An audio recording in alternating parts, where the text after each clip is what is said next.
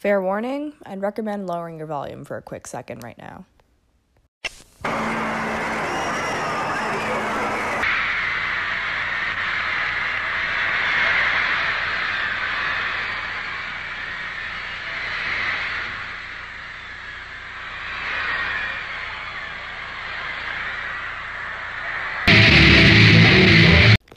That, believe it or not, was audio recorded from a live Beatles concert in the summer of '66. The Fabulous Four had recently released their studio album Revolver and had taken the media by storm. The boys, John, Paul, George, and Ringo, had just finished touring the world. The group filled stadiums of thousands of screaming fans from Manila, Japan, New York, to Melbourne. The four were met with overwhelming crowds and commotions. Their interactions with fans were even at times physically dangerous. They themselves, though, weren't the biggest fans of these encounters. At the airport, I mean, did they come up and start physically threatening you? Yeah, We got to the airport, and our road managers had a lot of trouble trying to get the equipment in because the escalator's been turned off and things. So we got there and we got put into the transit lounge, and then we got pushed around from one corner of the lounge to another. Around the same time of that summer concert, the Beatles were itching for a change. The Beatles had begun transitioning away from their happy-go-lucky tunes that comprised albums like Please Please Me and Twist and Shout, and in December 1965, the Beatles released their next studio album, Rubber Soul. The record introduced more complex melodies and darker themes to their discography. They had demonstrated the ability to conjure up masterfully crafted songs on the record's past, but Rubber Soul is often viewed as the band's transitional record. This is where many, including myself, argue their lyrics and messaging began to meet their musicality. This can be found on tracks like Think for Yourself, And if we close our eyes, do what you want to do, and go where you're going to. Think for yourself, 'cause I will be there with you. The incorporation of the sitar from Harrison was introduced in the track Norwegian Wood as well. She's shown me her room, isn't it good? Norwegian Wood. She asked me to stay and she told me to sit anywhere. So I looked. The sitar would continue to be an instrument featured throughout the Beatles' next few albums as well. The recording process for this album continued to be the band's preferred method moving forward. The album was recorded in one set, continuous time period without interruptions for press or tours. Through this process, the four were able to effectively collaborate and explore their ideas without breaks in thought. The sounds weren't nonsensical. The band's main writing duo, McCartney-Lennon, honed in on their already intrinsic skill sets in the studio. Both albums, though, lacked something that their next record did extremely explicitly. And on May 26, 1964, four boys from Liverpool took the world on a journey. So, without further ado, let me introduce to you Sgt. Pepper's Lonely Hearts Club Band.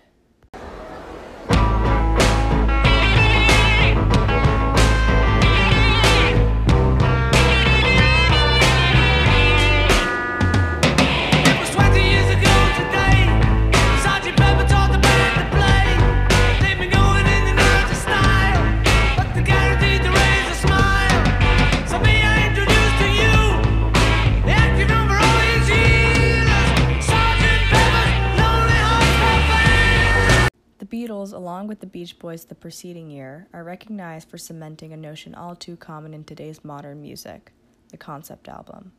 A concept album is defined as the following: an album in which its tracks hold a larger purpose or meaning collectively than they do individually.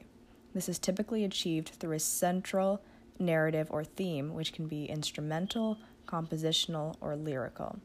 Before we can take a look at why Sgt. Pepper as an album, and then more specifically the opening track, which is titled the same as the record, are used as model examples of concept albums, we must understand what led to the concept in the first place. As you were able to hear from the opening clip, Beatles concerts were loud to say the least. So loud, in fact, the band members complained about not being able to hear each other on stage. Despite having just released 2 back-to-back studio albums, the Beatles did not play songs from either Rubber Soul or Revolver. They claimed that, quote, they were tired of playing to an audience of screaming fans, unquote. The audio from the summer concert played earlier in this episode was, in fact, the Beatles' last stadium concert ever. 4 members spent time together after the culmination of their last tour, but they also went off to pursue interests of their own. For example, John had taken interest in film and had begun working and meeting with people in the industry at the time. Their own ways in 1967. They could be, on our own or together. We're always involved with each other, whatever we're doing. Could you ever see a time when, in fact, you weren't working together? I could see us working not together for a period, but we'd always get together for one reason or other. You need other people for ideas as well, but, and we all get along fine. Will you be... The members were growing more experimental in their recreational use of drugs as well. They all smoked weed prior to the recording of Sgt. Pepper, however marijuana, as well as LSD, were instrumental to the creation of the record. Here is some audio from Lennon speaking about his first time on acid. Get in the studio. Once I did accidentally, I thought it was taking some uppers. And I was not in a state of handling it, but I took it and then I just noticed, I said, oh my God, I'm so scared on the mic, I said, what was it, I said, I feel ill, I thought I felt ill, and I thought it was going to crack, and then I said, I must get some air, and they all took me upstairs on the roof, and George Martin was looking at me funny, And then it dawned on me, I must have taken acid. So the only... John wasn't the only member taking LSD. Paul McCartney directly spoke about taking the drug to a reporter. In addition to his admission on record, Paul stood firm in his reasoning for broadcasting the information to the world. The Beatles were notorious for their interactions with the media, and drugs like LSD were clearly not off the table for members. Have you taken LSD? About 4 times. And where did you get it from? Oh, if I was to say where I got it from, it's illegal and everything. It's silly to say that. Don't you believe that this was a matter which you should have kept private? But the thing is, that I was asked a question by a newspaper. And the decision was whether to tell a lie or to tell him the truth, George Harrison had also begun training with the Indian musician Ravi Shankar. His lessons with him would go on to greatly influence the messages as well as the instrumentation of the album. It's because we are spirits who are just encased in bodies. People forget that and think they're just this body, but we're actually spirits in bodies. I felt like it was my duty almost to bring it to the West and make them understand the greatness of our music. And that's how I started in 1956. 10 years before I met George, and I was already performing all over Europe. But it was... And lastly, Ringo.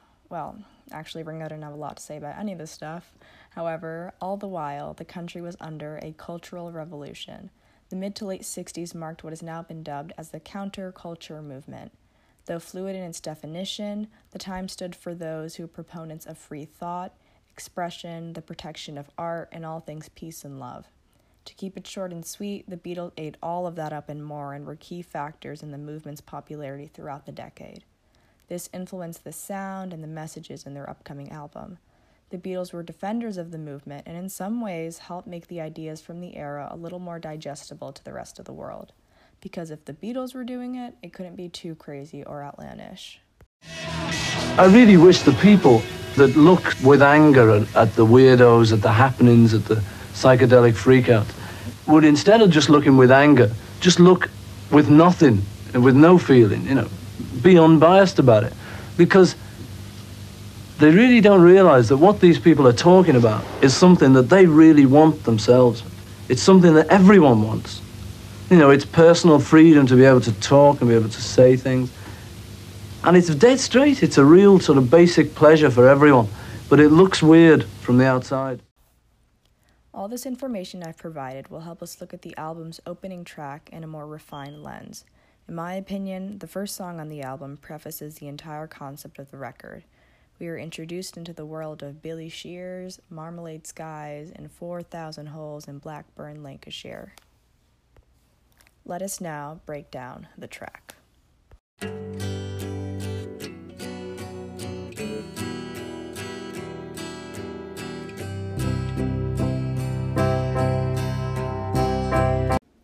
In all honesty, when listening to this album on shuffle, I sometimes skip this track.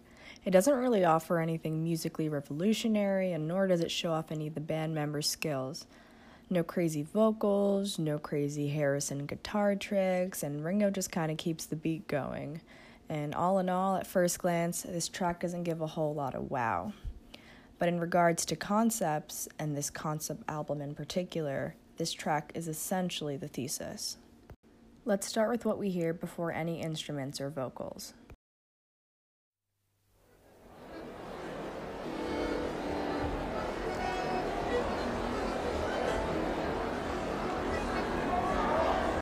We hear what I at first thought was city street noise, but is actually a sneak peek to what is to come later in the album. What we just heard was a string band in a later track, A Day in the Life, tuning. The band was recorded by George Martin, and it was his decision to add the clip to the very beginning of the album. This forecasts a lot of decisions that were made for this piece. Several small additions here and there that were primarily for artistic and thematic reasons, as opposed to a catchy hook. In these 10 seconds, George Martin is letting us know that this isn't like any Beatles album the world has heard yet. After the introduction, we hear McCartney on vocals backed by very simple drums and guitar and the occasional brass horn spur throughout the track. In the vocal sheet music, McCartney sings, and I put this in quotes, a total of 4 technical times. He puts on an almost announcer voice and introduces us to our protagonist, Sgt. Pepper's Lonely Hearts Club Band. The Beatles, as we know them, are nowhere to be found in this song nor in the rest of this album. It was 20 years ago today. Sgt. Pepper taught the band to play. They've been going in and out of style, but they're guaranteed to raise a smile. So may I introduce to you the active number all these years, Sgt. Pepper's Lonely Hearts Club Band.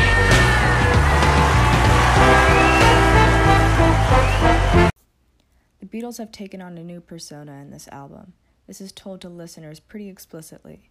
Following the anonymous announcer's introduction, we hear 2 voices, McCartney and Lennon singing against the G major song in an almost melancholy minor, burnout way. I can only infer that the Beatles were poking fun at their lifestyles when they were on tour and speaking openly about the routine and monotony of the show-to-show lifestyle. We will look into the lyrics in a second, but I believe a lot is expressed in the singers' voices in the following lines. They sound drained, almost sleepy, and this is emphasized by the consistent drum beats on every single downbeat in the song.